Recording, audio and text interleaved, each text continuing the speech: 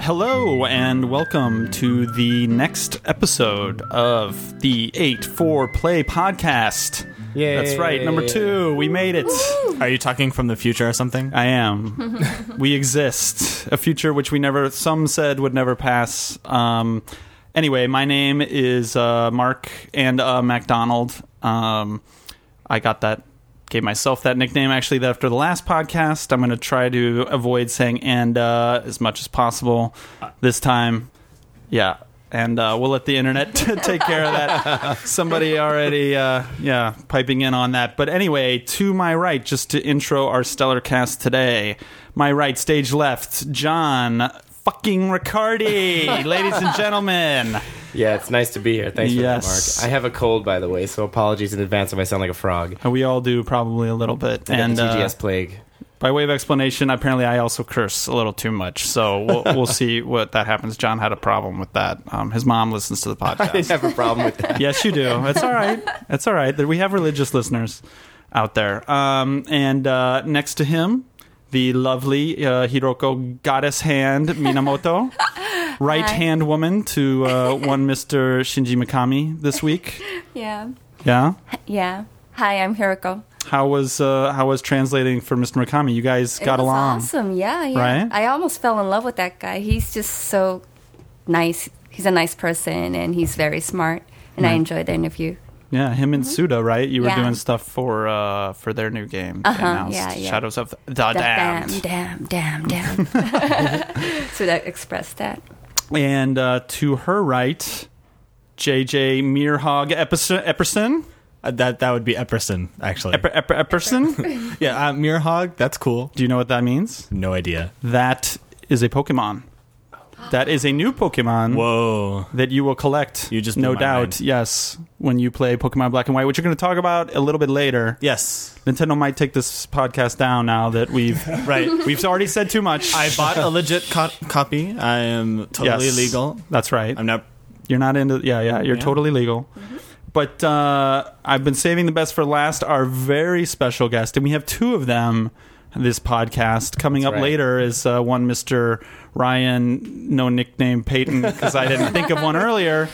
But right now, live mostly, and in the studio, Shane Urban Champion Bettenhausen. I hate Urban Champion. You it's my love least favorite NES game of all time. Love Urban Champion. Well, I'm really happy to be here. I didn't think this would actually start this year. I thought this was going to be like a 2012 kind of release, the 8-4-Play podcast. There are those who said this day would never come, Shane. Well, what are they to say now? I am very, very proud and honored to be here. But you know, one thing that makes me sad is the listeners at home can't experience the jaunty Monster Hunter cape that JJ is wearing. Indeed, yes. JJ is, we'll put a picture up maybe on the website for our listeners, but please don't. JJ gets a little cool. He's like an old woman that way. He wears a shawl. He feels a draft, puts on a shawl. He does. He might knit his own shawls. Everyone else sweating their asses off it's so humid here. It is record Tokyo is heat. Disgusting. Yes, yet you're wearing a jaunty shawl. It's very cold in here. No, it isn't. Yes, dude, they sent it to like 19 degrees in Celsius, by the way. Anyway, Shane, so you were actually supposed to be on our first podcast, but I was. Due to general craziness, I had some insane travel nonsense. But you did get to make it to TGS. I did. You were at the show. I was. Actually, probably more days than you were when you were in the press. I had never encountered a Sunday public day out of 8 years of coming to TGS. I never knew what it was like until this year. Go ahead. You can tell everybody why you were there. About it. I was there working on Sunday at our booth. At UTV Ignition, we were proud to be showing El Shaddai Ascension of the Metatron to the public for the first time. But why were you there on Sunday? It was the lucky recipient of one of the 10 CISA Future Game Awards, which was it was really spectacular to actually go to the award ceremony and see Sawaki, the director, accept the award. And it was... There you go. That's all you got. Very cool. Did you guys... Was there or was there not an Ignition-wide initiative to everyone to vote for El Shaddai? It's funny. I was told to vote, and I was handed the card to go vote, but I didn't vote. Right. Well, but obviously there's like 70,000. How many? They announced the numbers. It was another record attendance. 60-something thousand people. Okay. I think, maybe. Yeah. Well, that was PAX. I don't know how many was TGS. But this was record attendance, and obviously on Saturday and Sunday there were a Mark McDonald fuck ton of people. Most of them in line to play Monster Hunter, but there were a lot of people there. And, so what did you think in general? What were your impressions this year of the show? So I thought the last 3 years had been been like kind of tragic diminishing returns, like fewer and fewer games worth playing. 3 years being since the first PS3 game, basically. TGS. Yeah. You know, and there was always a real dearth of like PS3 or 360 games that you could actually play. And this year there were a lot more. There were fewer DS games and fewer Wii games, but there were more PS3 and 360 games. Almost no DS games. Almost no DS games. I think it's kind of a clearing for the 3DS, obviously coming. And also in the past, I mean, I think there were games to play, but it didn't seem like there were new game announcements. Actually, saved for TGS. And this year, Microsoft had a lot. There was one maybe. Capcom had the Miles Edgeworth sequel. I think maybe. Yeah, that was one of the only. One. Yeah, I mean there was a few, but it was just Ni no Kuni was there for DS. There were a few DS games, but in general, it seemed to be moving towards next gen stuff. Finally, about damn time. We're only like 5 years into that generation, so But yeah, I felt it was an upswing, and there was more excitement. Japan's catching up somewhat. If Inafune is to be believed, then Japan is still doomed completely. But I think this year there was a glimmer of hope. Right. Yeah. Well, yeah. So what do you think about that? Like, you work with. So there's a lot of talk this week about, as there has been the last 2 years since Wada made that keynote address. I mean, even before that, about like what's going on with Japan. It's come up again, like you said, this year with Inafune talking about it, as he has like several times before. Yes. This year, he actually directed it at Capcom as well. Like he wasn't accepting Capcom from it, but you work with a lot of Japanese developers. So what do you think about that? What do you think about the stuff that he said? Well, I think he is still right in a lot of ways, and like working with the Japanese developers that I've had the luck of doing, they're not as keen to do things such as downloadable content or multi-platform development because there's not a domestic market, or why? I think they're just kind of set in their ways. A lot of the technologies that the game's been built upon are things they're used to using, and they've been slow on the uptake. And meanwhile, the West is kind of run away with these huge successful franchises, tons of DLC, and right. I felt like Japan was just reticent to change and didn't want to listen to anybody else. And they're kind of a prideful people in a way, and it takes a lot to swallow that pride. I can hear people typing away right now as we speak. No, but like, would you agree? Shane Bettenhausen death threats. Would you agree? No, I mean, I've talked about it many times. I think you can't totally write off Japan, because if you like, one of the things that I always bring up is if you look at Guitar Hero, if Japan had a lot of these ideas and just didn't capitalize on them, right? You saw this week that like Konami settled this week finally. Like there was a settlement reached.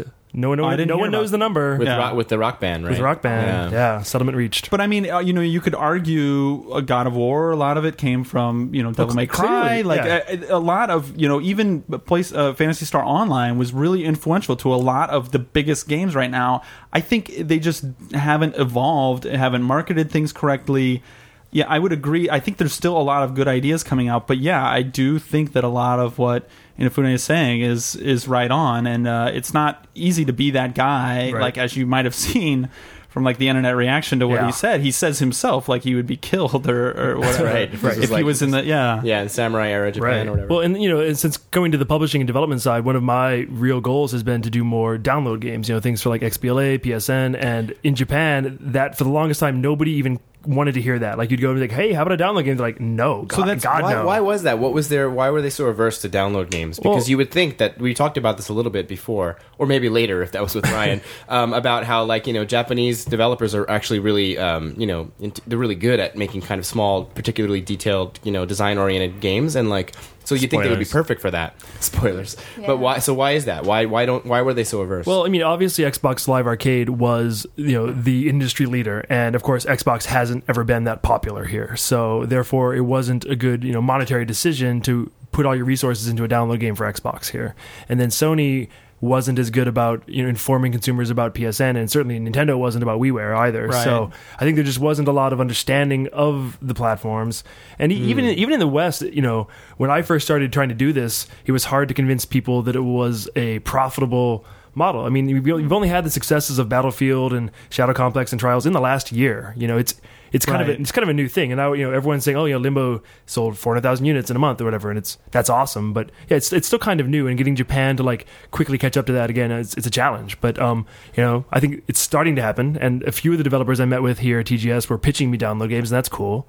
But I think it's still going to be a while before they catch up to what's happening in the US and Europe. A lot of our listeners might not know this too, but like the situation here with PSN and Xbox Live, we don't have Netflix or something like that here. You can't get like TV and movie and all this cool stuff that you guys get. None of that is here. Like the catalog is very sparse. Right. And it's got like it's got basically most of the games, but that's about it. So it seems like, a lot of people don't have as much of an incentive to even try those services. And also in Japan, I think there's a little bit more kind of collusion between retail, media, publishers, disc manufacturers. It's all kind of connected more than you'd think. Right. Yeah, we have. Don't want to ruffle any feathers out there, though. So, what other stuff were you hearing, like on the show floor? Were you hearing people talk about PSP2 stuff? Were you hearing a lot of 3DS talk, even though there wasn't stuff on the show floor? Of course, everyone's really excited about 3DS, and I know a lot of developers kind of there's the dev kits go out in waves. They're like the most favored nation status, get them early, and then slowly they start trickling out to other people. And where's Ignition fall in that? In which category? Well, some of our development third world. Some of our development partners in the West recently got their kits, and that's exciting because now they can finally really start playing with them. But obviously, it kind of locks us out of being at launch for the most part. If launch is going to happen in the next 6 months, which we think it is, so I think Nintendo still has they control their platforms, and that's their right to do that. So you think that November 20th Japan date is legit? That'd be awesome, but I think if that is legit, there'll be like 2 games at launch. It's going to maybe a shogi game or something, 3 games. It'll be like N64 all over again. They have to have a shogi game, of course. But of course, I'm really excited for 3DS. I'd say I'm more excited for that than PSP2. Even though everything I hear about PSP2 is awesome, there's still the big question of it probably will be download only, and that's automatically going to make it kind of a weird proposition for retail. And are you hearing talk about PSP2? I mean, are people at least talking about it? Yeah, actually, I've rumors have started coming out during TGS about PSP2. Right. Well, and they even said, I think someone said, PSP is kind of old. Some Sony representative, right? I heard that quote. But I think developers do have development kits already. He did say that. That was Shohei. He was talking about that kind of concerned me though, because he said we're looking into technologies, we're investigating options, basically. Like, I'm paraphrasing, I saw this on Edge Online, and to me at this point, I was hoping that this thing is done and they're just figuring how are we going to announce it, roll it out. I think they're being careful, and I think they're revising it. And with the big question mark is, will they add a 3D screen to it if everyone else is going 3D? And I think that's still a big question mark. Yeah, that, and what about the phone too? Like, those two things are. I don't know if I want that in a PSP. I've said this before, but it's sort of like I'd rather them do something that makes sense for them. Like, they keep kind of trying to follow everybody, but do I want a phone? Do I need a phone on my PSP? Well, and the problem is with Unreal Engine on iPhone looking as good as it does, it's starting to be like, well, what do you offer? Damn good. Yeah, what do you offer me to make me buy a whole new unit when I have a phone that can play 3D games that look pretty awesome? Do you think that they would go with like an iPod Touch iPhone sort of model where they'd have a non 3G version? Or I think that is definitely a distinct possibility. Ooh. Interesting idea. Very interesting idea. Well, didn't they shit all over the idea of a glasses-free? They did 3D experience, though, but until they have their own. Yeah, but they're trying to sell glasses. That's true. So they have a warehouse full of $100 glasses. A lot of glasses to sell somewhere, like upstate New York. Well, and you're all excited. It's funny because I did not expect you to be Mr. waving the flag for 3D, but all you talk about is playing Shadow of the Colossus in 3D. So Shadow of the Colossus is one of I'm not the 3D guy, and in fact, even Shadow of the Colossus is not going to get me to buy a 3D TV because I'm just kind of a wait and see guy, at least as far as new technology on that goes. But if any game is going to sell 3D to me, it's Shadow of the Colossus. Why? Because the game, just imagine it in 3D, climbing that guy. Shane's looking up right now. With the running up the sword. Really? For me, the whole excitement of that game is like the sense of scale and the sense of realism, and like seeing it smooth. That was already exciting, but even just an added little bit of it being in 3D. That to me is some of the Colossi fur is slightly closer to me than the other, and that is more compelling. I don't know. Like, for me, a game like Child of Eden, if that supports 3D, would be a seller for me, because like Interesting. Well, that kind of game with patterns and the way the graphics are presented would Right. look awesome in 3D. Yeah, no, I agree that will be cool. But like, I mean, the size and scale of those colossi to me, like as they're approaching you, to have that actually be even a little more real. I'm a little down on 3D ever since Piranha 3D. Yeah, I gotta say, it did physically make me ill. I vomited in a trash can afterwards. But I loved Avatar. I was the one who was extolling the virtues of Avatar. That's still the only 3D cinema experience I've had that was like tangibly better, like remarkably better. And it'll be interesting to see the games that are made for 3D rather than just have 3D tacked on, like Shadow of the Colossus is going to have. I don't know if it's really going to happen on the 3DS though. If you can turn down the 3D to make it essentially 2D. You can't design a game around having to have 3D if you can turn it off, right? You're right. That's the thing about 3DS too. Yeah, you can't force people to use the 3D. So yeah, maybe in the future, I don't know, we'll see. But speaking of 3DS, like have you guys heard the cool rumor about what the pack-in is? One of the pack-ins for 3DS? Let's hear it. Our listeners certainly haven't. Of course, we hear everything, but just for our ignorant I thought maybe you had heard listeners, why don't you fill us in? No, I haven't heard. I'll just say it's a movie, and it's the biggest 3D movie. Maybe I already said the name of it earlier. Maybe you did. Maybe I did. So why would they do that? That doesn't strike me as something that Nintendo. Why would Nintendo? Why would Nintendo put a movie pack in the most successful film of all time to show off what their screen can do? Because to the it's not populace? a movie player; it's a game player. Why do we pack a movie? It's actually a movie player also. Yeah, it can play movies. I mean, they showed them at E3. At right? E3, most of the demos were movies. I will say, that's not because I think that's because there's not any games ready for it, and movies were already available. I get John's point. As Nintendo, it sounds Nintendo's kind not of one to mix message. unlike Nintendo to mix message. But if you get a game and you get that from the Nintendo side, that's going to move Right, to like convince my mom to care about it. Or not my mom. That's Right, my if that's mom. if that's an extra along with like new Super Mario Brothers 3D or something, then maybe. But like they're not gonna. I can't see that being like the sales point of a 3DS. I think it's nice gravy. I don't want to see Avatar again anyway. But Come on. I know Shane, you loved it before it even came out, so I think you got some stock in that. You movie. did. You like the. You're all a about furry, the ugly confirmed movie. furry. Another thing you and JJ have in common. Right. I am not a furry. Neither am just I. For the record. You're kind of dressed like a pig right now. though. Okay, you guys bought me this thing. There's no way you can make fun of me for it. It was your birthday gift. All right. Completely. Okay, back to TGS though. I'd say Yes. for me the other big story of TGS was Kinect, surprisingly, and Microsoft's really intense investment in Japanese developed hardcore Kinect games. So you listened to our first show. I did. Yes. Do you agree that it was basically saying, okay, the E3 was it's not for you. TGS is yeah, it is. Like next year. They were all 2011 games. Right. Hardcore Gamer Guy. This is for you too. Yeah. Steel Battalion, Panzer Dragoon, all your favorites. Right, which is again kind of a mixed message, but it worked for me. Like a few of those games were games that I'm definitely curious to see more of. Although some of those games, like the game by Groundlings, the Dragoon game, Project Draco. Project Draco, my initial response is, man, I wish I could play that with a controller. I don't want to flap my arms. Right. I really don't want to flap my arms.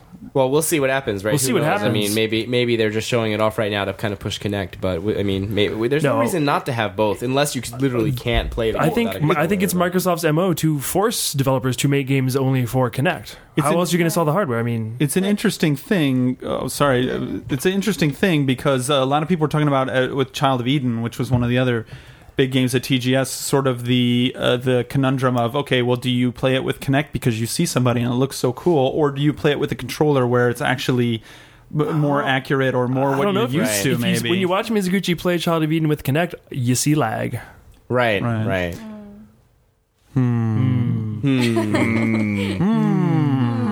So, Shane, yes, you had a lot of meetings this week. You met with a lot of important secret people.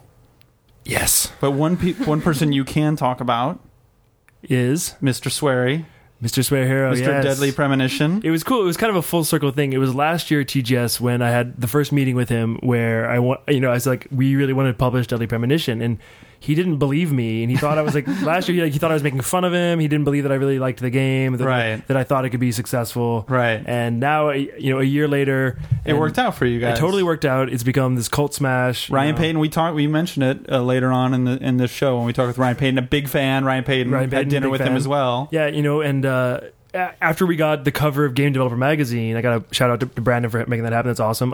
We had a lot of reorders, and we're actually sold out of the game, at the warehouse. So we actually had to make more copies of the game. And wow, that's awesome.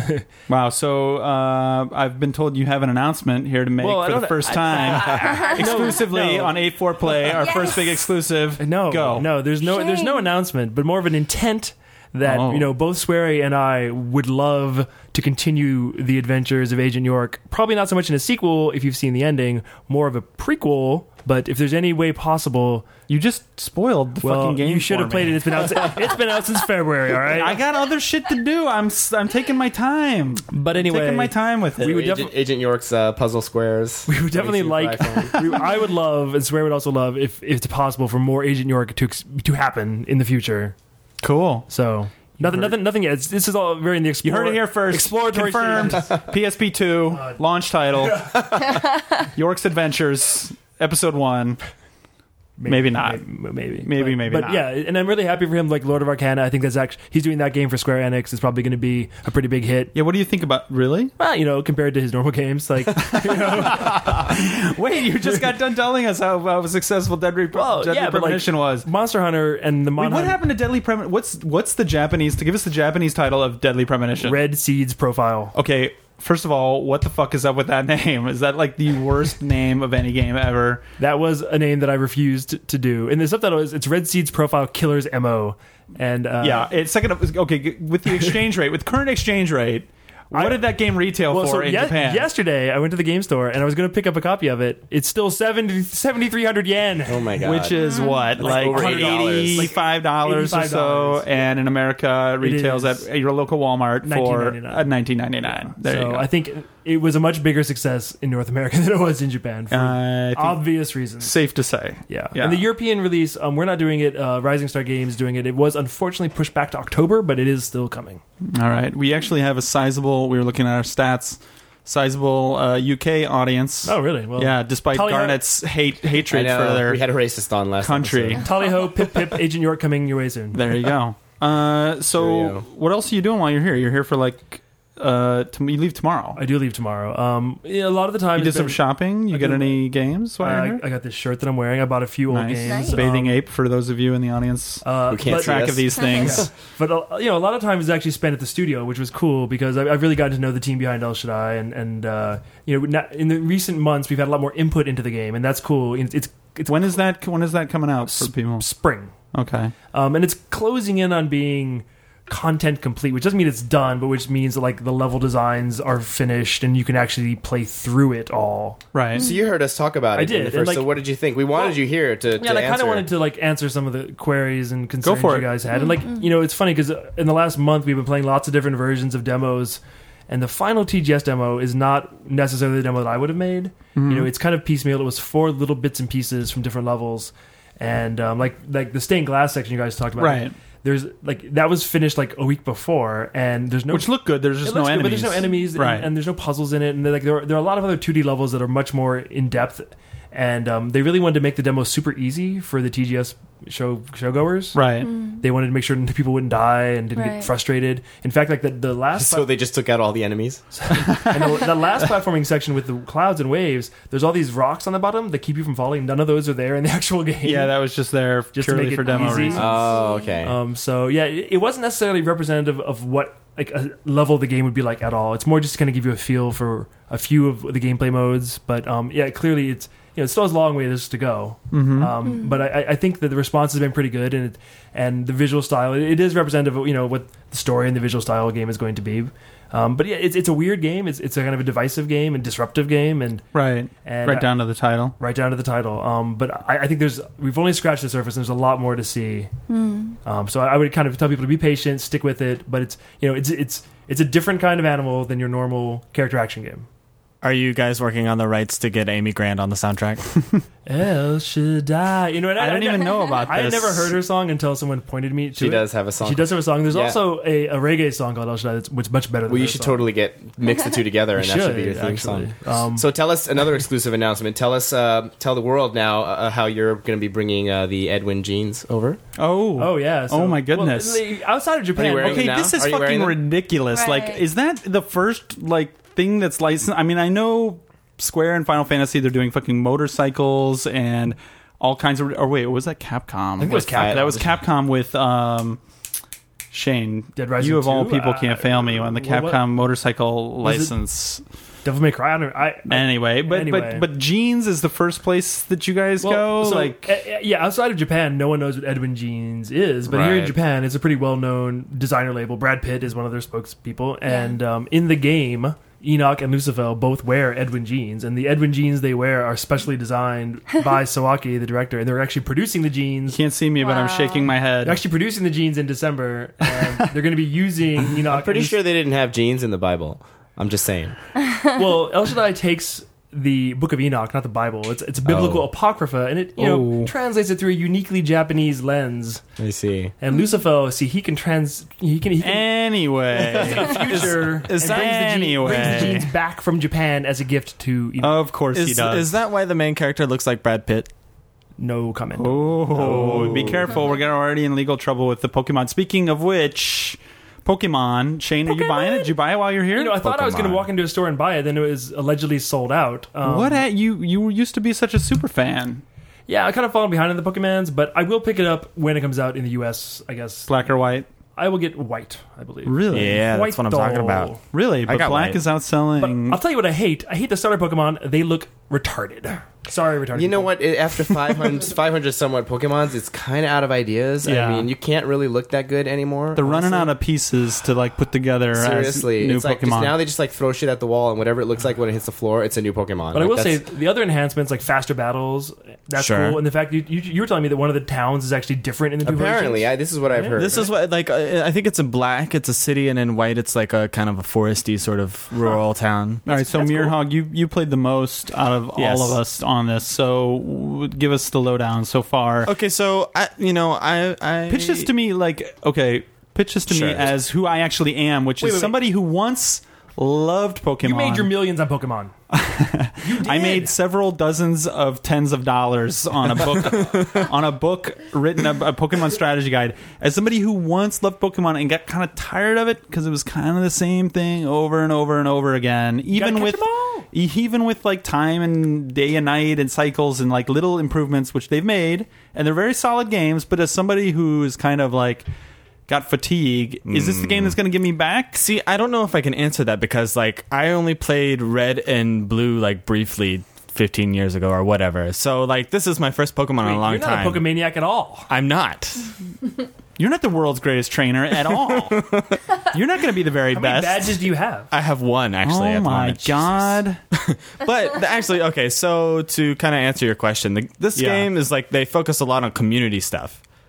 And that's what's cool about this. It's strange for a Japanese. And it's actually it's a very strange thing. So let me paint you a picture. This morning I'm on the train, and I knew this game had some sort of catch mode to it, like in Dragon Quest last tag year. Mode. Yeah, tag mode. You put your DS on sleep. You walk past people. You and then you collect stuff. So in this game, I turned on Pokemon just to see if I can find that feature and turn it on, and all of a sudden on my bottom screen, all these names start popping up as I'm playing the normal game, and I'm like, well, what's going on here? And I hit a name and I see this person's profile, and I'm looking around, and I'm I see a guy with a DS, and then I start fiddling with buttons, and then there's this option to challenge them to a duel, and I'm I'm on it's on. I'm on the fucking train. Right there on the train. It's updating live. As I'm doing this, there's little updates on the bottom of the screen, blah blah blah. Just encountered this Pokemon, or he's low on health. Come and help him and stuff like that. So wait, sorry, just to stop you real quick. So you have your Pokemon set up, and they're going to fight on their own. You just set it up, or you're actually drawn into a regular turn-based Pokemon battle. Correct. You are I'm challenging you to a duel, and let's go. And that's it goes right to it. It's totally on the fly. What happens when I walk away? This is my stop. So you walk out. I don't know what happens if you're in the middle of a duel because I haven't done it yet. Okay. But they'll remain in your list, but they'll just gray out their names so you can't do anything with them. But it collects that data, their profile, where they are in the game, how long they've played, and various other things. And then it also it takes game data. Like there's 3 different questions in this like survey thing that they have. Right. And it asks like, Who's your daddy? Yes.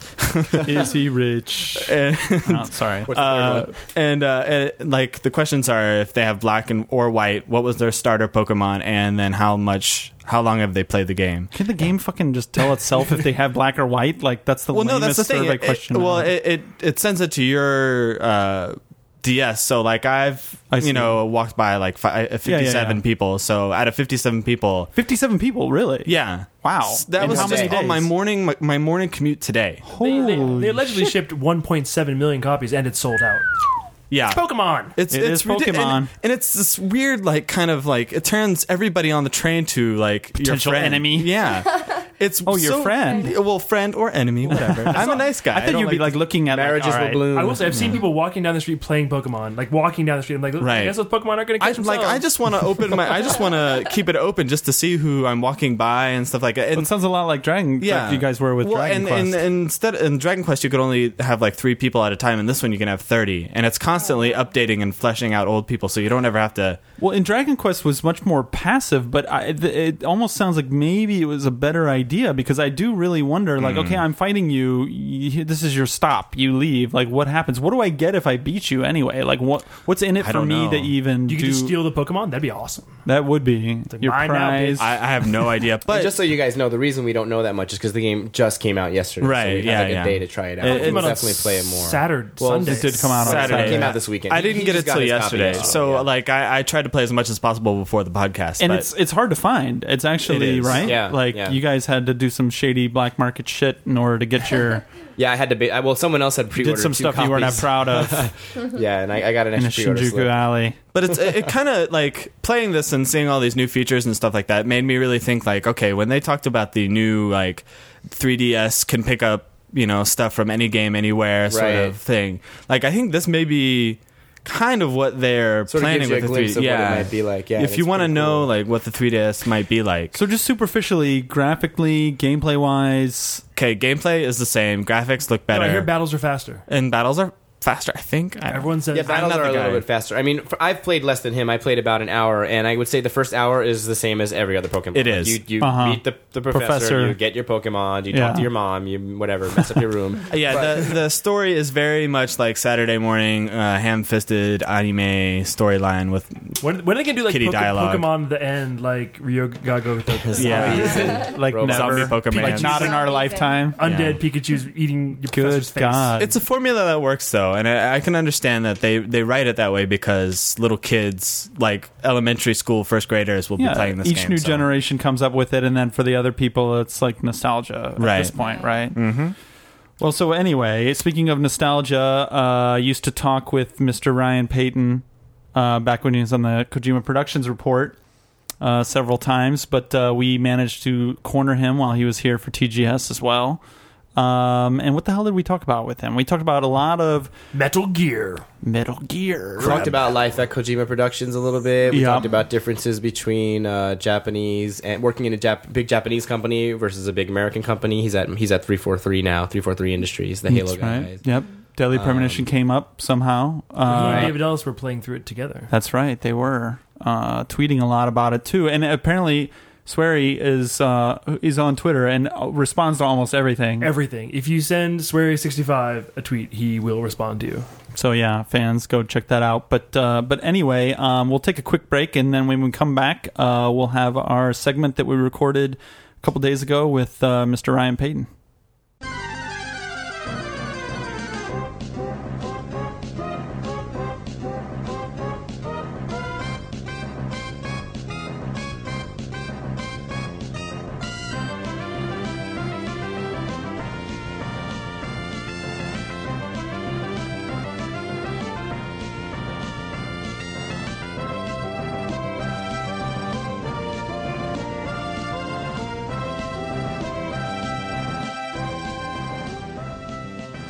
All right, and as maybe you can tell by my voice, certainly maybe other people's, we've traveled a little bit back in time because we have a very special guest here in the 8-4 studios, Mr. Ryan Payton. Konnichiwa. Hey everybody. I was waiting for somebody to do that. You're the first. Yes. Some guest, yeah. Achievement unlocked. But you can actually pronounce it. I was thinking the first person that get here would be like konnichiwa. And also along able-bodied John Riccardi. Hi, guys. And the lovely Hiroko Minamoto. Hey guys. Both other 8-4 partners. So, Ryan, you're here for the Tokyo Game Show. Yes. Let's see, 6 years in a row, I think, right now. And you are a podcast veteran. A little bit. Well, So- you and I. You and me, yes, both, because you started the Kojima Productions report. Yeah, back in, what was it, 05, 06, and we did, I did 85 episodes of the Kojima Wow. Productions report. 85. Weekly show, and then the second half of that series was with you as a co-host, right? Yeah, Yeah, and you were on like half of them, right? You were on a lot of episodes. I was on a few. It was an interesting operation, sometimes recorded in the garden in the back Right. of the I remember Kojima that. Productions offices, sometimes in the local park. Right. The And homeless you- people Yes. scattering around and the trains going by. High school kids Didn't kissing you on the guys- bench. Didn't you guys do one in a Mexican restaurant? Did we ever do We one might in have. Junkadelic? Yeah, we also I recorded remember. in, I don't know if it's still this way, but at least at the time, the most expensive plot of land in all of Japan and probably the world, which was Tokyo Midtown, that awesome studio that we had in That's Konami. right. That's right. But it was cool, and they've continued it. It's still going on. Yeah. But I don't know. The numbers were huge. Actually, that thing actually got really big right before MGS4 came out. Yeah, and I'm I heard not bragging, but at Yeah. its peak, we Yes. were around 85, 90,000 listeners a week. and Wow. really? That's a lot. And I heard Holy a little cow. birdie told me that you might have even been bigger than Mr. Kojima's little podcast itself. Potentially, granted, like I have like the whole English-speaking community of the world versus the whole Japanese-speaking community of the world. Right, So it's right. not entirely fair, but Your false I'm modesty. You're better than Kojima. Let's just put it out there. yeah, let's just put that out there, and now we can have a real conversation. So before we get into more into why you're here, now you're working at Microsoft. Yep, working at Microsoft. I've been there for 2 years now, working at 343 Industries, the new Halo studio, which we've just recently been passed the baton of the Halo series from Bungie, and now we're working on some secret stuff. But yeah, I've been there for 2 200 years. million day one for Reach. Yep. You guys got some No pressure. No pressure. No pressure at all. No, that's what I like. I want to have pressure. But so coming from the West, having worked in the East, both sides of production, like how do you see TGS these days? Like, what was your takeaway this year? I mean, you were here last year. You've been here to how many TGSs in a row? You probably haven't missed one in a while, have you? Yeah. Now that I think about it, I think it was 2003 was the first TGS I went to. So this is the 7th or 8th one now. So what for do you me, think? and yeah. so yeah, TGS for me was always a lot of work because and for all of us, you guys used to be in the press and you had to Right. lug around equipment. And My favorite like story, freaking though, out and my favorite story about you guys at Koji Pro is you would update the builds each day of TGS. yes, Wow. and then we'd have some poor sap. Thankfully, not me. Although I was a candidate for it, to wake up really early in the morning, or work all night, work on the build at 7:30 in the morning, hop on a train, go to Makari Mese, which is like an hour and a half train ride, Yeah. and we upload the builds, that morning for the players to play. So- Oh my the second That's day pressure. of Tokyo Jeez. Game Can Show. you imagine being that That's guy? pressure. Like you are responsible for bringing the build, like the new build to the game show. Well, yeah, and you'd bring builds back and forth to America, even really. Oh Right? yeah, where I would be submitting final builds of MGS4 to Sony, just hand carrying. Because it was faster than it was so huge with Yeah, the Blu-ray. when you're dual layer Blu-ray, so you're about 48 gigs, and so Right. it's quicker to hand carry it Just across the fly Pacific it Ocean over. rather than on a T1 line or something like that. So anyway, okay, now that you can relax Yeah, so a little now- bit during the show. But now, so what have I observed? It was hard to really pay attention to Tokyo Game Show when you're just working on Metal Gear, and we really love game shows, especially Tokyo Game Show. So I was really focused on that. But I really noticed in the past few years, Tokyo Game Show, there's no question, it's getting smaller. Every time there's Tokyo Game Show, you have these news and articles from Western outlets about Japan's in decline.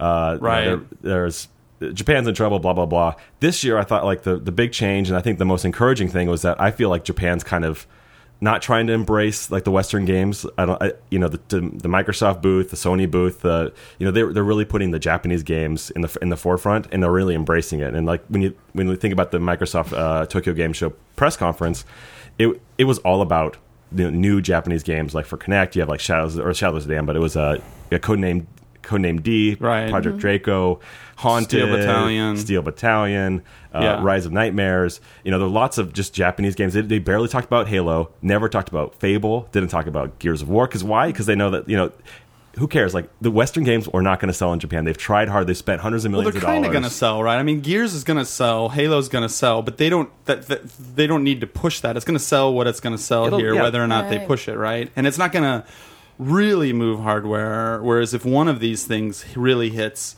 it could make a bigger splash, right? I mean, it's not that Gears doesn't sell here, right? Or Halo doesn't sell. You could say it sells relative to, I don't know, but it doesn't sell anywhere compared to like what a Yakuza game would sell, right? Or like a Tales game would sell, or whatever. They're still just like a drop in the pond, or, you know, whatever. Sure. So, and I think it's healthy for the industry. Like, you can see, you know, this year everybody's embracing Japanese games and they're putting them right in the front of the stage, as opposed to like just shoving Western games down the Japanese audience's throat. Because it's been proven over the past 3 or 4 years the Japanese are just not interested. Granted, I don't think it's a good thing. Like, I think Japanese should be more open to like what kind of awesome game experiences they can have. But this has been, you know, a quagmire and just a thing that we have not been able to understand for so long. And I don't know how we're going to get Western games more popular here. So you don't see it slow. You don't see it changing, but just slowly. Like games like Fallout get like bigger here and stuff like that. And you know, your GTA, which was a big kind of breakthrough thing. I'm curious because I kind of see it. It's happening way more slowly than I would think, but I see it as happening. Like a game like, I bet you Red Dead will sell pretty well here, like better than like in each GTA. You know what I mean? Kind of like slowly making inroads. I agree. Like something like a Mass Effect should come out here, and everybody should be like, "Holy shit!" You know, this is such a breath of fresh air. That doesn't really happen, right.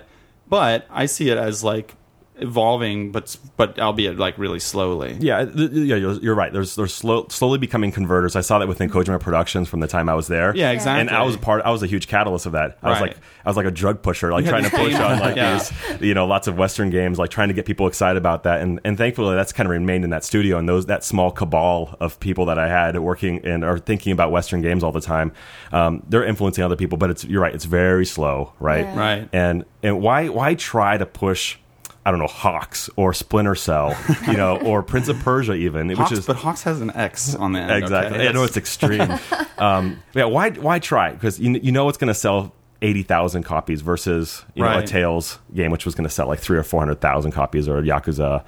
It is interesting though. On the other hand, like somebody could argue, like, okay, you go to. Like the Panzer Dragoon games did do well, so that could be like a potential hit. Although they kind of tailed off a little bit. But Steel Battalion is not like you're like, okay, this is going to like reinvigorate, you know, the Japanese market. And the Grasshopper game, God bless them, Grasshopper makes really cool, really interesting games, but especially in Japan, not really, you know, market movers. So I do think it's interesting that the way I saw it is Microsoft kind of saying, okay, we have Rare making our games for mom and dad and everybody and the whole family and wagging their arms around like an idiot. Now let's make some games that are going to appeal to like the gamers, and let's go to Japan to do it, because that's what these guys know. Like that's where these guys live, Absolutely. But I agree. Like all respect to that press conference, because it was like, holy shit. I mean, right down to Radiant Silvergun, right? Like, oh, I know, super hardcore, super cool, right? Do you get more like hardcore? That is fucking hitting like gamers where it hurts. That's exactly like the sweet spot. Like, Critical Radiant hit. fucking Silvergun. Yeah. Like finally. Yeah. So that I thought it was like a brilliant move, but I think they get it, right? You know, look at Japan. The Xbox in Japan hasn't been the greatest success ever, and you look at the most popular games on there, and it's been. I think Blue Dragon was the most popular. Like, I think it sold somewhere like 500,000. You got Lost Odyssey, Tales of Vesperia. I mean, Star Ocean was actually, you know, sold really well. I think it's top 5 of all time for Xbox 360. Like, it's kind of slowed down recently, though, hasn't it? Like all of those games came out, they made like that big push. They did, yeah. And then Microsoft's been more quiet in Japan right up until this TGS. And maybe, and I'm not privileged to, you know, our big strategy in Japan, but from an outside perspective, or from my perspective, what I've seen over the past few years is let's try to get Fable 2 really popular in Japan. They did a lot of work on Fable 2. Great game, right? But it's just not for the Japanese gamer, right? Same with Precious Gears. Moments art style, just not going to fly over. But also, I think something else is like those games, like the ones you mentioned, like Star Ocean and Vesperia and stuff. I think while they maybe were okay for Microsoft, I think from the publisher's point of view, with the amount of resources and time that went into them, I don't think they sold enough, and that's why they later got ported to the PS3. Now they're making new games and they're just starting off on PS3. I think because for them, I don't think they were necessarily successful, which is kind of a problem. I mean, on paper, I could see why they'd sign those off a long time ago. Just hey, these are exactly the kind of games that the Japanese have proven that they want. They want Final Fantasy like games like Lost Odyssey. They want Dragon Quest games like Blue Dragon. They want kind of anime driven RPGs like Tales of Vesperia or Star Ocean. And they had a limited amount of success, and now I'm really interested to see. Yeah, they're going really hardcore. They're embracing the really hardcore Radiant Silvergun, right? And Matsuda, the Parappa Rapper guy. Yes, exactly. Grasshopper. Like this is too. Yeah. Haunt. I'm sorry. And it looks like even Rise of Nightmares. I got a very House of the Dead vibe from that. Somebody else I heard said that. Yeah. Well, so moving on from what other trends besides Microsoft is awesome did you take That's out? about Besides all my I'm not allowed to say. Besides my employer rocked TGS, what other trends did you notice what on other the show or want to talk about? Like, man, you guys have already exhausted like the Team Ico Last Guardian stuff already. I'm sure we talked about it, but you're excited? I'm very excited, and I actually believe that I was really disappointed that there's nothing on the show floor. That it was like a lot of that stuff was shown behind closed doors, right? And like I just felt like it was a big mistake. Like for me, as a creator, I wanted to go to the Sony booth, right, and just get wrapped around like engrossed in that whole world, and I wanted to see like why should if Ico and Shadow of the Colossus HD are coming out in literally like 4 or 5 months, like why aren't we playing it? Right. That would seem like a really big miss to me and really disappointing. So to be fair, so they showed it as part of a stage show, right? They showed the new game, they showed The Last Guardian, and then they showed the two games, but it wasn't playable on the show floor, at least Friday. And they did play it at the press event. They played like the first level of it, but yeah, it's coming out. It's spring. I think the Walmart pre-order thing was for like March was the date they had on that. I don't know how trustworthy that is, but yeah, you're right. It would have been cool for that to be playable. It's just you go there and you see Gran Turismo. Like I think I've probably been to like 7 TGSs in a row where Gran Turismo 5 has been playable in some form or the other. And then you just got a bunch of Monster Hunter clones, which I thought was really interesting. I was kind of curious what your guys' perspective on that was, because when I open up a Famitsu in Japan, I usually kind of flip through and I see, okay, we got like loli anime, like dating sim, and you've got like crazy soccer game I don't care about, and then you got Monster Hunter clone, and then you go more pages, and you got another Monster Hunter clone. Right. You got like God Eater. Yes, we say that all the time. God Eater. Dog Eater. God Eater. You've got Lord of Arcana, which is directed by my new best friend Swery. Yes. Swery65. Yeah, you had dinner with him last night. I did. Yeah. So, just quick aside here. What was that like? Like, was he coherent? Is he like? Oh, he's very, very coherent. He's not like a crazy schizophrenic. Was he talking to his miso soup? Or no? That's the funny thing. If you guys follow him on Twitter, you find that he's super gracious, super nice guy. Like one of those like really happy-go-lucky Japanese guys. And he's for people who don't know, he's Swery65. Swery65, at Swery65. SWERY 65. Right. Director of Deadly Premonition, Spy Fiction. Back in the PS2 days, yes, that's right. Spy Fiction. Yeah, wow. And it's probably one of the hardest working guys I think in the industry. I mean, Deadly Premonition, or Red Seed's profile over here, was I think in development for something like 6 years. Not that you can necessarily tell from the have you final played the game? Yes, I have. Well, maybe that's why the tech is like if that. If you play that game, it feels a lot like Shenmue was, where there's so much detail. You open up like cupboards and there's stuff in there. It's like a lot of really excessive creative work that went into the game. Agree. And I don't think they should have scoped the hell out of that thing. And I actually talked to their lead level designer there, Wataru-san, who was there last night too. Yeah. And he was saying, we should have cut like a lot of that huge open world that they created. Oh yeah, and, hell yes. It's like, I mean, it was a great learning experience for that team. I've talked on many different podcasts about that game, and I think I love that it exists. I think it's super interesting. Like, for fuck's sake, for like $20, it's like, come on, like it's awesome, totally worth having experience. But is it a good game? Can I recommend it to somebody to say you will have fun playing this game. You have to quantify. You have to quantify the hell out of that game. And once you go through the filters, like, can you forgive really terrible controls? Can you forgive Dreamcast quality graphics? Yeah. Can you forgive terrible audio Not direction? Not only can you forgive, can you enjoy it? You almost have to embrace the shittiness. It's like, you have to just walk through this giant turd, and then you will come out into this with another center. But do you love Japanese games, and do you love the legacy of Japanese games? When you're playing that, you feel like I felt like tons of nostalgia of like just what like Japanese game creators are all about, and and it's a very creative game. That's what I really loved about it. My thing is like, do you like Twin Peaks? Do you like David Lynch? Do you like kind of off the wall, a little bit weirdness? Do you like parts of the game are just way weighted. It's like all of this dialogue of him just as he's wandering around in the town. Like, can you enjoy this weird part that any normal studio that has like a budget and a time schedule and all of this stuff would never do? Modern upper management that would just tone down a lot of that creative craziness. Right. Like these are the kind of games we should embrace as a studio. Like, I don't know about you guys, I'm sick and tired of playing like these kind of run-of-the-mill, very vanilla games where it feels like the creators are not giving enough power to do something that's really different and interesting, even if it is kind of risky or not everybody agrees with it. Right. Okay, I got a big time sidetracked there, but he's an interesting, very interesting dude. He's now director of Lord of Arcana, which is a very Monster Hunter like game on PSP. So how weird is that for him to go from this weird off the wall thing to like Monster Hunter clone number 67? Which is interesting because you can tell he's excited about the game, but his passion's not in it, right? He's very much interested in trying to do like another kind of more a creative game like a Deadly Premonition game.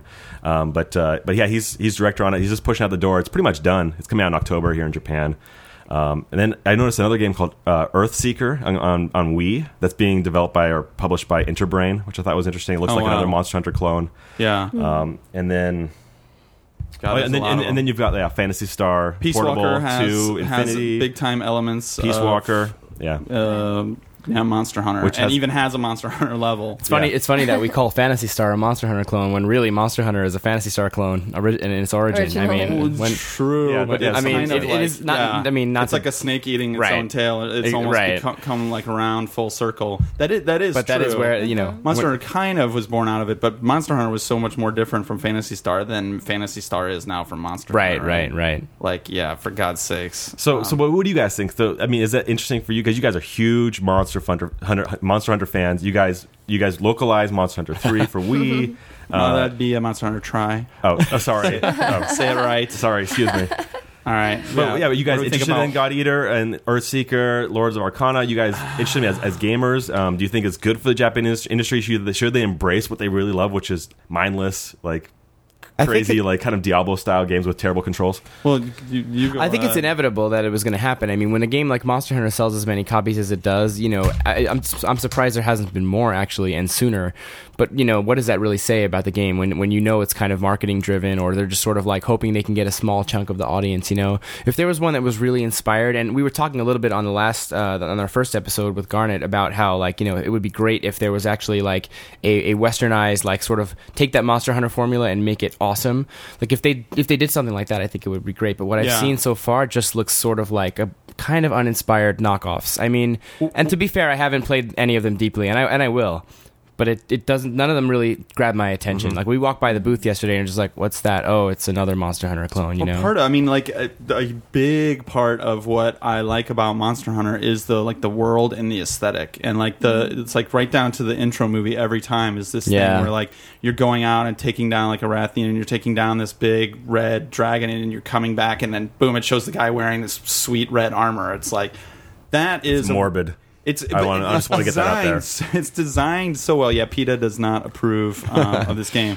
It's designed so well. Like the art direction is amazing. Like some of the Monster Hunter art books are just astounding, and it's not in like a peculiarly Japanese way. I think it's in a way that's right. Anybody can appreciate it. It's so amazing. And to your point, I don't actually care about these other ones because I think they're just not. The world doesn't look interesting to me. The gameplay, I know I would be interested in, but if the world isn't interesting, I don't care. The one time I thought somebody was going to do it was Capcom themselves. I thought Lost Planet 2 was going to be Monster Hunter with guns, Which for would the have been West, awesome. which would be awesome, right? I mean, you're taking down these giant things with like up to 8 dudes, or I mean, can you imagine that? Like with decent controls, decent right? controls, good graphics, and, like different, really huge enemies, even way bigger than they can do in Monster Hunter, or although on average, like there's one enemy in Monster Hunter Tri that's basically like, I don't think you could do anything bigger than that.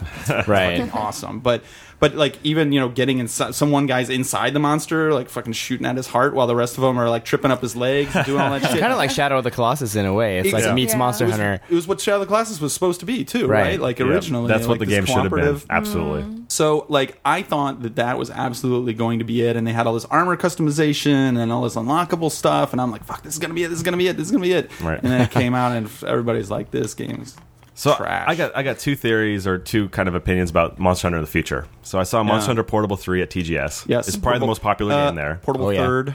Thank you. Continue. All right, so saw it on a show floor.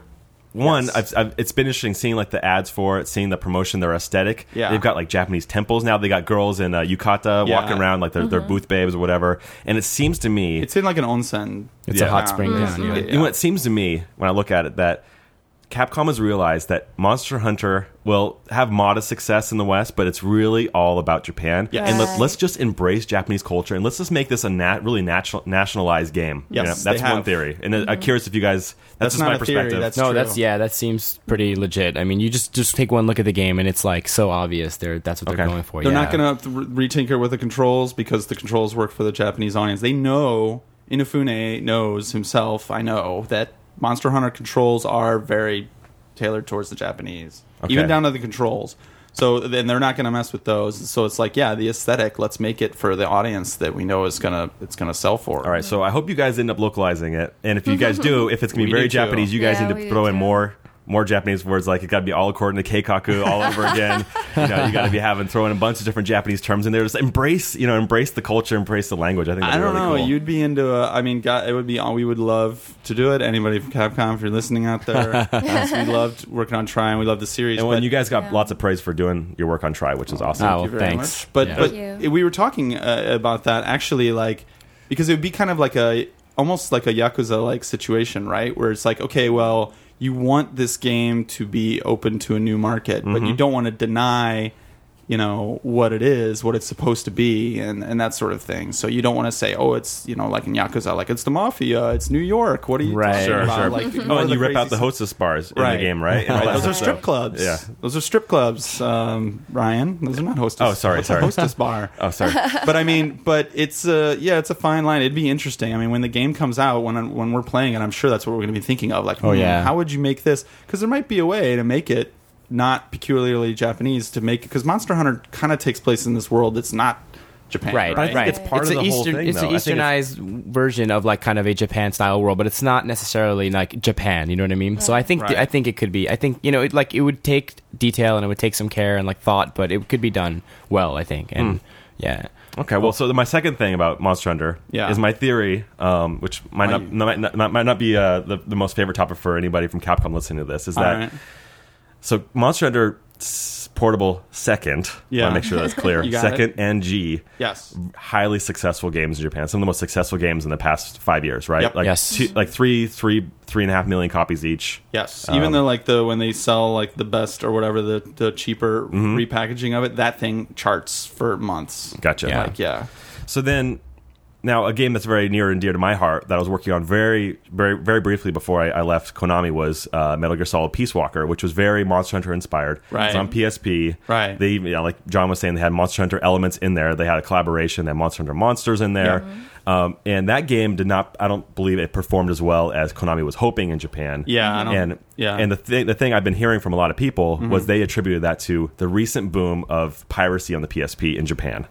And I heard stories of kids, junior high kids, high school kids in Japan, all gathering around playing Peace Walker and really digging the game. It's one of my favorite games of this year. Yeah. But a lot of kids saying, hey, I'm the only guy here with a legit copy of the game. Everybody else has downloaded it through torrent or whatever. So you're now, my wondering- theory is, I'm wondering, is, like, what is it, Portable Third, Right. going to underperform or not sell as much as the previous ones because piracy is starting to take a hold in Japan? I don't think so. I think Monster Hunter. I think we've got our new bet. Okay, maybe we do. Maybe we do. I might You guys smell a should do steak. that now, like Yeah. beside the Just bed right now. Yes, because we should. Because just for the record, I just enjoyed a very nice steak, and maybe the last steak I'll ever eat in my life because I'm kind of weighing myself off of meat. But thanks to a bet that I won against Mark McDonald over Peace Walker sales in Japan. First, Peace Walker sales in America.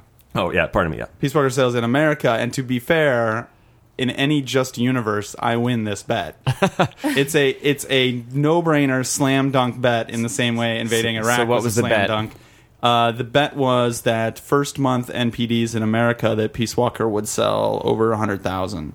And I think it did like 83 or something like that. It did somewhere around there, not including PSP Go sales. And I'm firmly convinced that PSP Go sales ruined my bet. Really? Yes, because the hardcore PSP owners, maybe like 18,000 of them. We got to would get a hold of buy- Sony and find out, and if we could, maybe I we could know. almost retract the winning of this bet. No, it and, was like, NPDs. It We was had NPDs, over so time we had to get knew. more and more specific about what the bet was because Yeah. I basically said You let me even- off the hook too, because it was gonna. Originally it was top 10 in the Yep. NPDs, And I said, I don't care what month it is. It's not going to chart any month, even if it's June. And I was a little worried Yeah. because June's the weakest month of MPDs usually. and it came out early in the month, and I had every chance. And there was Peace Walker another did. thing. The problem was in June there was not a lot of big releases in America. It had Green Day Yeah. Rock Band. Yeah, right. dude. It had And every chance. It had every chance. And Yeah. look, I'm happy about winning the bet. I always love winning against Mark McDonald, but Always it was always- one time. But therefore always. Yeah, exactly. But I was disappointed that Peace Walker didn't sell as well because it's one of my too. favorite games of 2010. No doubt about it. It's a super high quality game. Totally separately from anything, that game deserves sales. Absolutely. Of way, no offense, but way better than Portable Ops, right? Come on. Right, Right, Dagger you're not in going to give that dagger up. in my heart. You're not dagger going in to my give that heart. up. No, Come on. well, if you're talking about pure quality, absolutely, right? Okay. And game it's a content, discussion and stuff over. like that. But I mean, that game was freaking overloaded. It is a game that just kept on giving. Like, Oh, sure. So much shit in that game for a portable game, especially. Like that game did not get anywhere near the sales it deserved. Grant, okay, fair enough. You got your steak. But even if you have lots of high Yeah, quality, abundance of content, all that stuff, does that mean that Monster Hunter's Hunter is a different Portable thing. Third will sell in Japan as much as 2G? It's an interesting question for Because sure. Yeah. I doubt that. I don't think it's going to hit You 2G think numbers. piracy I think has- piracy is starting to really creep its way into Japan. It'll be interesting to see, but right now I'm going to say that you're wrong, just because of the way the tail that Monster Hunter has had on its sales of second and second G or whatever the re-release of the whatever the last the last PSP one was, like the way that those have trailed off or not trailed off have really like stayed and stuff like that, and the hype and the placement and all the ads and co-promotion stuff that Third is getting. I think that's a game where I think there's a line, and I'm surprised that Peace Walker is on the other side of this line, but I think there's a line where people are like, this game I want to play, but this game I'm going to buy. Like, this is the game I'm going to line up and buy. You know? And that game is like I could see that too. Yeah.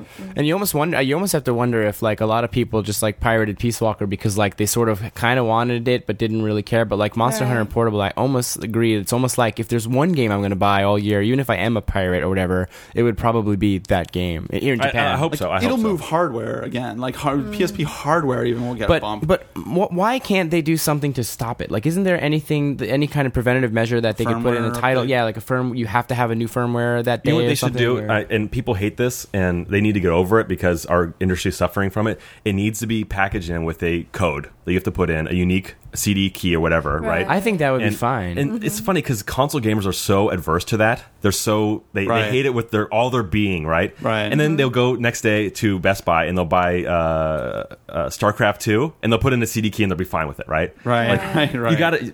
The industry needs to embrace this kind of stuff because it's getting out of control. The That's true. PSP, That's very true. when that happens to a Metal Gear game, I was just shocked. That was the first. I mean, I knew that PSP sales were hurting. We talked to people all the time. DS is actually it's a real big problem, right? Like Nintendo's even talked about it.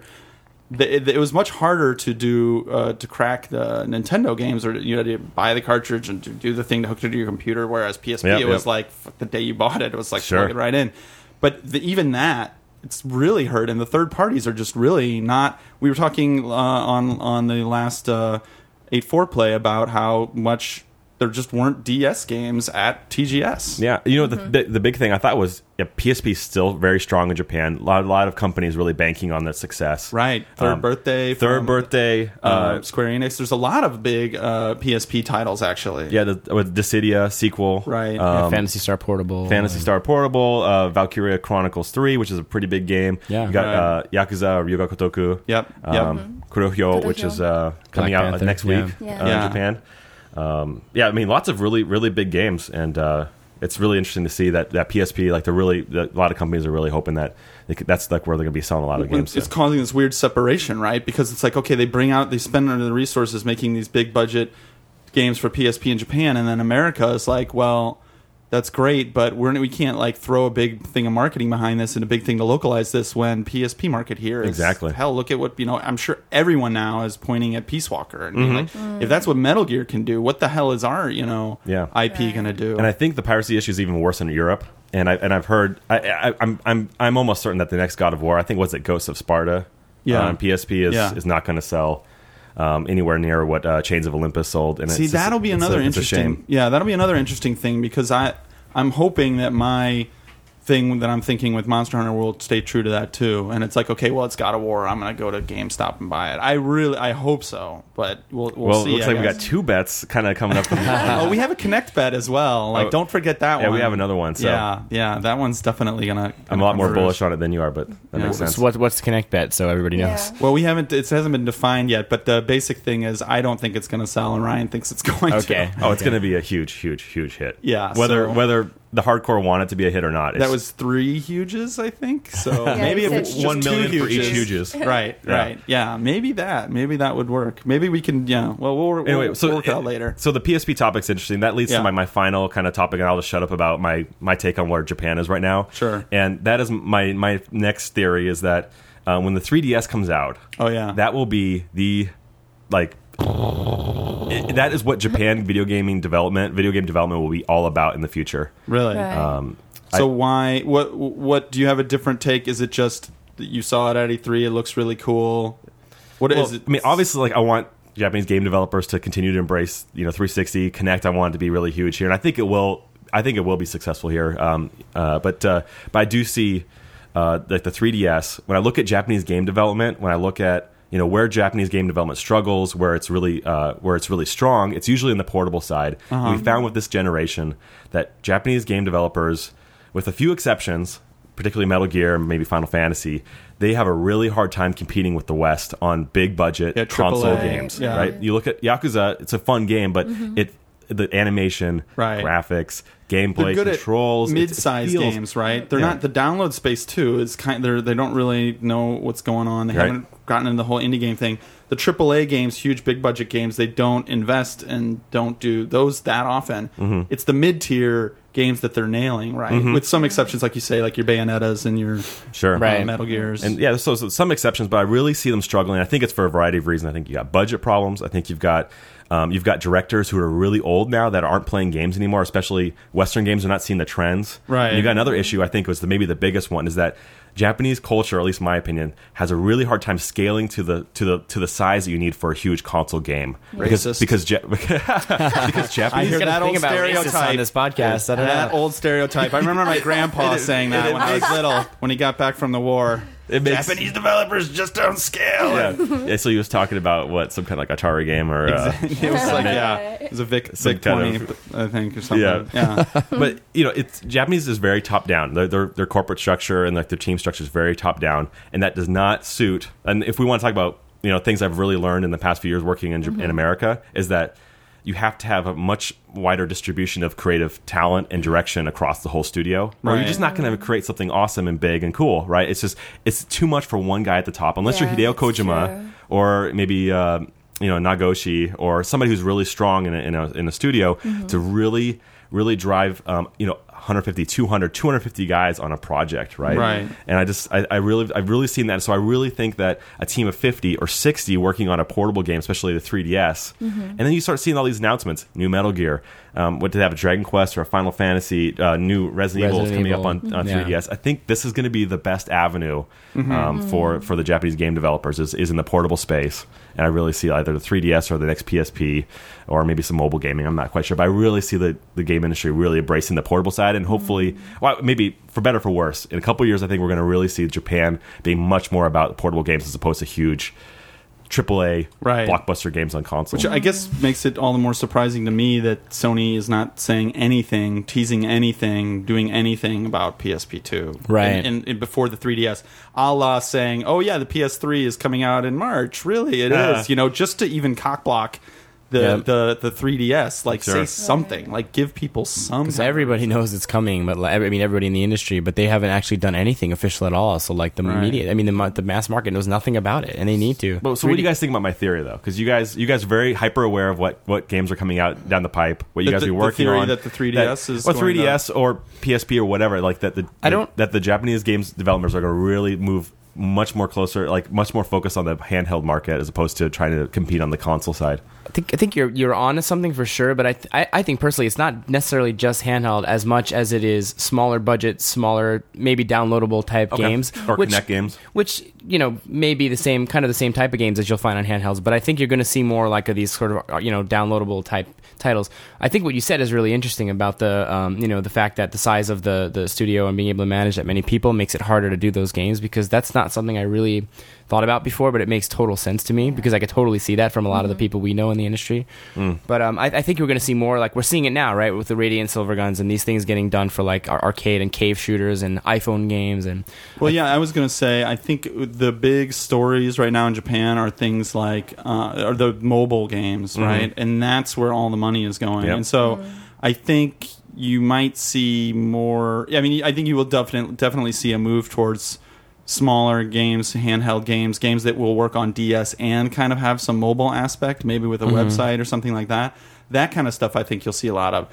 The downloadable games thing I want to see happen. The trend that I really would like to see happen is to happen here what was kind of been happening over the last 5 years in the West, which is, okay, I worked on Metal Gear. That was cool. I got the big whatever studio experience. Now I'm going to break off and make my own fucking kick-ass XBLA game with a team of like 3 or 4 other dudes, and then basically have the whole indie market explode. Yeah. And then then from that get more of the like bigger, smaller games. Sure. If you know what I mean. The games like Shadow Complex or stuff like that. The games that are coming out, the Mega Mans and stuff like that.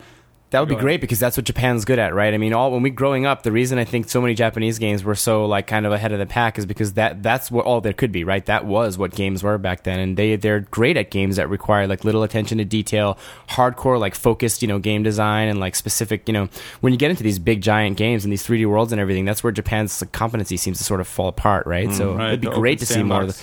Yeah, I would love to see more of those games, and I think that is one way that Japan could get themselves a little bit back on the map. What do you think about that, Hiroko? You haven't talked just yet. Like, Yeah. Well, I kind of agree with John. Like, I don't think Japan's going to be concentrating on the 3DS market or like handheld, not just only the handheld. But yeah, you what you said really made sense. Like, I think, and like knowing these producers in person too, like it does feel like like. They do it with a power-driven way. They lead the team with a power-driven way. So it does really make sense that it's difficult for them to reach out to like 100 or 200 people, all those people on their team. Absolutely. Yeah. It's fun. It's funny though. One thing that struck me when you were mentioning that, like, it can't work like having one guy drive the entire thing. But back when we were talking about Deadly Premonition, it was actually kind of like you also at the same time you kind of want that auteur vision, one guy driving everything, right? It's no, absolutely, and I think that's why you see from the West a lot of games I think are really lacking on the creative side because you don't have a visionary. They're kind of watered down, and it just speaking of from experience, just like working in America right now, like if I have a really crazy idea, like you have to sell it so hard, and you always have detractors. If it's kind of risky or different that nobody's ever done before, you will have a really big problem pushing it through unless you are a Peter Molyneux or maybe a Ken Levine, or Right. somebody else who has a really strong personality that's got their whole team behind And a them. track record, Yeah, right. and a track record, absolutely. Right. Yeah, and it's really hard to do creative, crazy things. Like the best example I can give, at least on the Japanese side, is I remember talking to my old team about Metal Gear Solid 3. My favorite scene in that game was when Snake or Big Boss is climbing the ladder. Yeah. And it goes for a couple minutes, Yes, and yeah. then the song starts playing, the Right. Snake Eater theme. Yeah. It's a really cool moment, right? Yeah. But Hideo, or at least in the team, there was a lot of people that were really worried about it. They didn't think it was a cool idea. They said Really? players are going to be confused. This is boring, blah, blah, blah. And I'm happy that, Hideo did have the power to be able to say, Right. guys, STFU, I'm doing this. Sit down. I'm the director, blah, blah, blah, right? And be able to push that forward because you get something different and creative, Yeah, right? that's- And I think well, oftentimes when you play, I'm not going to name names, but you play most of the games coming out of the West. Yeah. They're quality, they're polished, but they're not Focus huge, tested. creative. Yeah, they're focus tested. I wonder if you put that if you had a focus group play Metal Gear Solid 3. Everybody I know loved that scene where you're climbing up that ladder. But if you focus tested that thing, you might get something back like, I wanted to be shooting more dudes. Yeah, you Why might. wasn't I shooting dudes? Yeah. Yeah. And then all of a sudden the detractors on your team have got more ammo to try to kill that idea. Exactly, right? exactly. Yeah. So it's a weird thing, and we're all learning how to do this properly, Yeah. right? And so I think we have lots of things to learn from Japanese side and also the Western side. Cool. Well, I hope you guys are learning a lot because Halo is in your dainty little hands now. That's right. Now that Reach is shipped, so we'll be looking forward to. This is just for us six in this room, but I'm here in Japan studying up no on. one's listening. It's Yeah, fine. nobody's listening. Say whatever Studying you up want. on dating sims. I'm thinking about a Cortana dating sim. That's what I heard. Love Plus, Plus. Love Plus collaboration. That's about as far as I could say at the moment. You laugh now, but if somebody would have told me there'd be like Halo Risk, where you were fucking flying around little Covenant vehicles, and I would have laughed then too. Yeah, sure, we'll see. Don't rule anything out. You never Don't give know. marketing any ideas. Anyway, cool, man. Thanks for coming on, though, and Absolutely. you're welcome back anytime and every time you are in town. Yeah, good luck to you on your guys' show. Thanks very Thank much. you. 8-4, Give them your Twitter name in case people I'm want at to Ryan Payton. hear more. Yep, very simple. Just hit me up. RyanPayton. Yeah. Yeah. And you probably won't be hearing from me for a couple more years because I'm back in media blackout. This is a very rare exception where I could actually kind of talk Awesome. and kind of vocalize my crazy opinions. So cool, it's man. been fun. Cool. Thanks for Thank you. setting that up. And making Thanks, that happen. Ryan. Thank you, Ryan.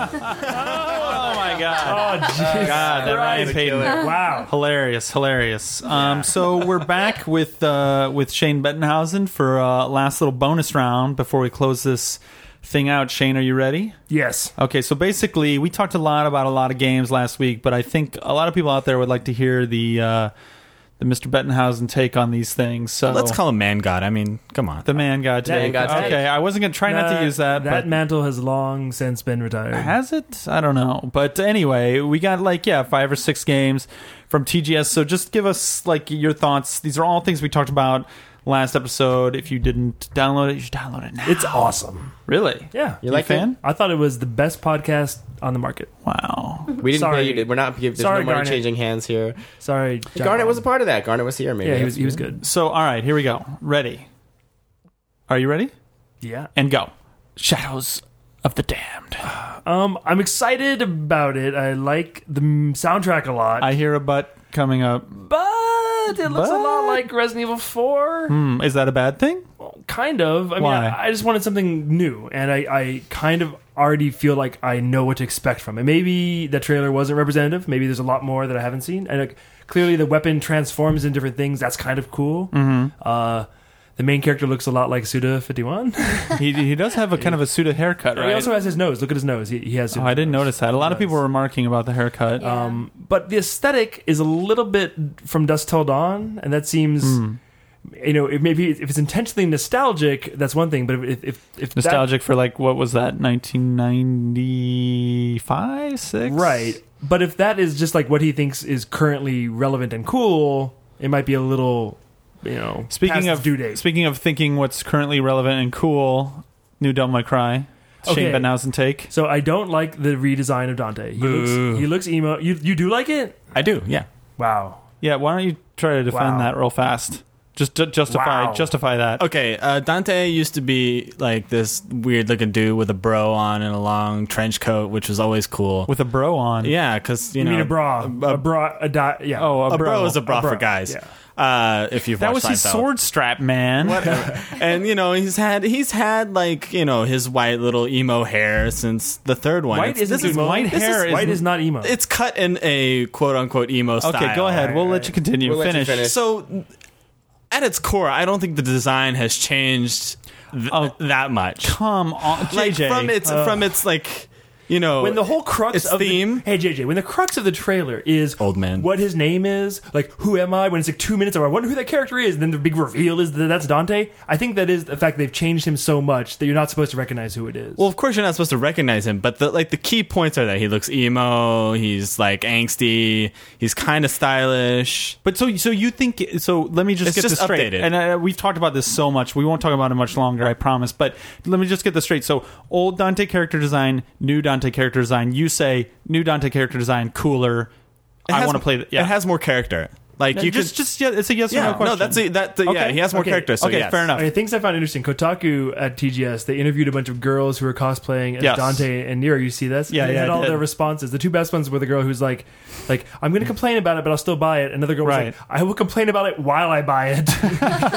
and that's the whole thing. Like, in fairness, we talk about like the character design and all this. Like, the gameplay is going to end up being what matters. Character design does matter, especially when it's a character that's well known. If Mario had like fucking bleach blonde, like mohawk and a goatee, like we would. might like that. That might be good. But I will say this: so Devil May Cry has never been a consistently good franchise. 1 and 3 are good. Yeah. 2 was kind of shit. 4 had some problems. 4 was playing it by the numbers. I would argue. By the numbers, you mean having to fight all the bosses 3 times. Playing it safe, very safe. But as a well-known fan of Heavenly Sword and someone who's looking forward to Enslaved, I think that Ninja Theory will probably do a really good job with this game. But the character, I do wish he looked a little different. Okay, well let's move on since we've talked so much about it. So, Asura's Wrath. I think it looks awesome. I've always been a big fan of CyberConnect 2, and What specifically? Which of the dot hack games? I like or Dot Hack. I like Tail Concerto. I like Silent Bomber. you love that Silent I Bomber? like the graphics in the Naruto games they did. I think they do great Yep. work. Yep. And I think it looks great. I don't like the main character a whole lot, but it won't keep me from playing the game. Really? Yeah. You don't like that main character? It doesn't do much for me. He's got white hair. He's got like the old Dante, right? Yep. No, he's I don't know. He's all muscular and stuff. It kind of reminds me of the character in Enslaved, oddly enough. Interesting. But, was that game even at the booth? At Capcom's booth? No, I don't believe Not it. playable. There may have been some video. I didn't even see it on video. 'cause I don't even know I if was it- staring at the Capcom video the entire time when I was there. There's an interview in the new Famitsu Japanese magazine, though, and by the time you hear this, should be some coverage on OneUp.com. So little that'd be plug, cool. little plug there. Yeah, cool to see plug. what those guys say. Little plug.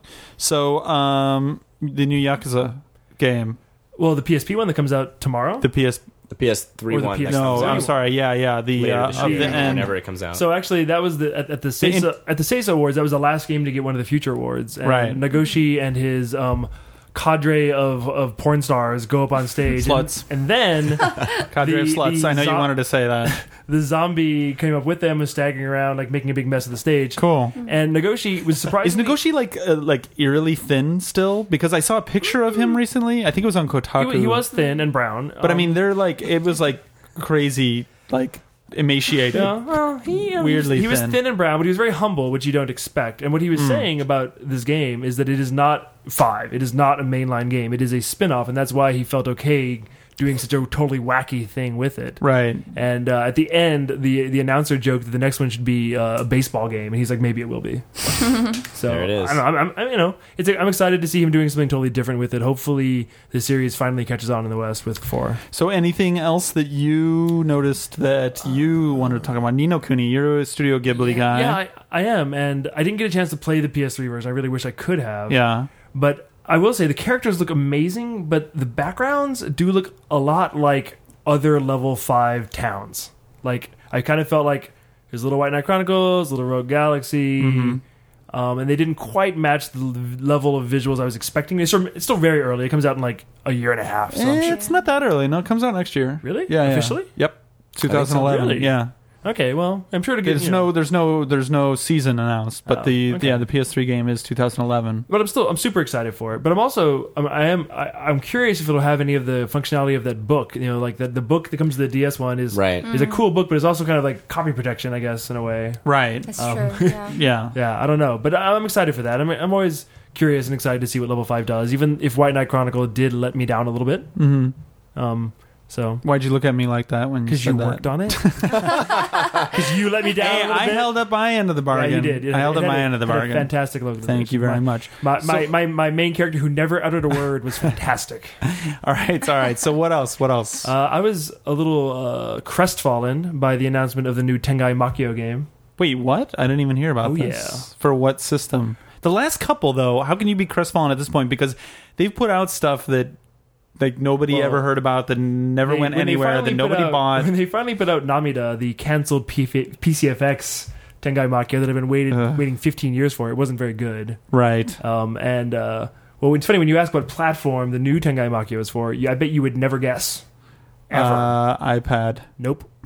Well, actually, after a fashion, yes, it is browser-based. What the fuck? Yeah. Are they going to sell it in Korea or what? I don't What's know. the idea there? It's a big disappointment to me. Wow, that's very sad. What about, speaking of disappointments, Phantasy Star Online 2? Don't get me started. I know that. God, yeah, on the podcast, like I was right there with you. It breaks my heart in like a million pieces because you know how much I love PSO. Yeah, big time. And on the trailer, they play the old PSO music and that pull the heartstrings and it almost makes it worse that they play the old music. I know, and it's because it's PC only and because they didn't really show anything. I just don't trust them anymore. It's like I've been burned so many times. I'm more excited about my personal one of my heroes, Colonel Sanders, appearing in Phantasy Star Portable. That is actually very exciting. You've dined with his family, haven't you? I have. I did, in fact, eat chicken at his wife's house back in Kentucky. Did he know about that? He was dead. So there are some people that know what's going on. At least we know involved somewhere there in Sega. And there are a bunch of nods to PSO in that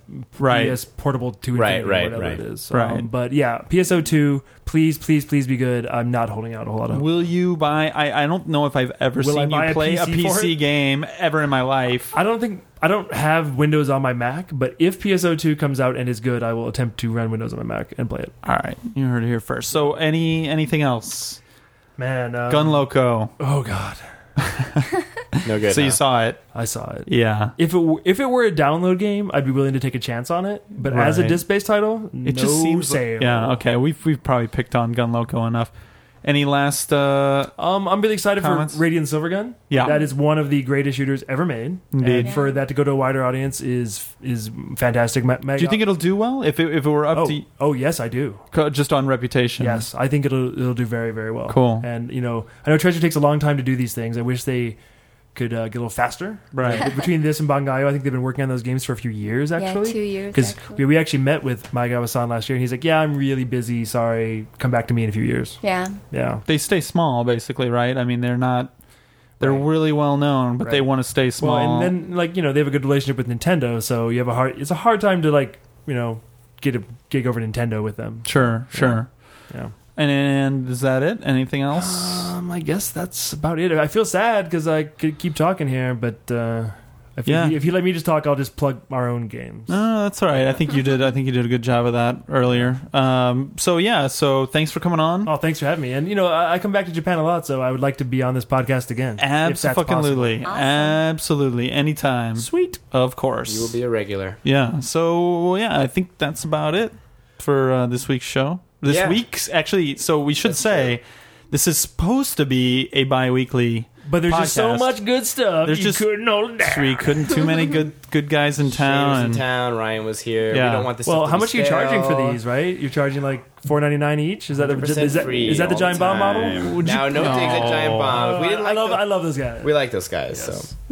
So, but yes, our website is now live, so you could find us there. And it's classy. it's Thank classy. you. It's, Classy. it's very basic. It's minimal. Minimalist. It's just there basically to give you this podcast. You don't have to be garish. You don't have to have like flash No. sunburst. Thank you. We're Not every about the Flash. Not every Japanese site needs the starburst background and like blue text on top of it flashing. And You can find us at www.8-4.jp. You can find this podcast. You can find this podcast there. Leave us comments. We want feedback. This is new. We're just getting started. We want to know. yeah, We've said this before. We're going to say it all the time. We want to hear from you Can guys. I request guests in the future? yes, Of course. of course. You can Yeah. request guests right now. People already have, and there's already a bunch that we have lined You've up. been requested, actually. Oh, yeah. well, I'm glad. And actually, so was Ryan Payton, which was Oh, nice because look- we had actually already recorded Wow, look how it, so- fast you're delivering. That's right. Yep. And Yeah. we're gonna go over feedback too, like within the show. We didn't We this will. week because we had a lot of shit going on, but we have been hearing stuff that people have already said, and we definitely Yes. will be integrating. Leave that. us comments on the website. Leave us tweets at 84play. There's no dash because Twitter doesn't let you have it, so it's 84play. Can I plug my tweet? Yeah, we Yeah, should we're going to all- get around to that. Hang on. You can also find us individually. Mark, what's your Twitter? Mark MacD. JJ, what's your Twitter? SPRSK. Hiroko, what's your Twitter? Hiroko84. I am John TV. I'm Shane Watch. Shane Watch, you could find Shane. So leave us leave us comments there, leave us comments on the website. Special us. thanks to all the guys on NeoGaf who had a nice long thread about us and gave us a lot of positive feedback. Lot of and love comments. there. Indeed, yeah. Please keep it coming. Yes. We do listen. Actually, a lot of people are like, "Yeah, I don't fucking listen to it." We do listen. All I to do all day NeoGaf. is sit on NeoGaf and press F5. We on that do thread. listen to NeoGaf. We've been on there for like 15 years. I gotta figure out what my username and password were. I forgot it. I think it was Liquid Swords. Yeah, I don't remember what my like password was though. that. And also special thanks to our gracious hosts at oneup.com. Indeed. Thank you. Thanks, guys. Thanks, we will Sam. see you again in 2 weeks. 2 weeks. 2 weeks. Maybe. Shane, give us a going out catchphrase. Yeah, you asked Garner for that. That's a lot. Yeah, that's a lot. You didn't of fun. think about that coming in? Come on. Man. We're gonna. That's our. Shane. That's our new Do it. tradition. What would Agent People. York say? Oh, what would Age York say? Oh, boy. All right, we fail again twice in a row. See you guys next time.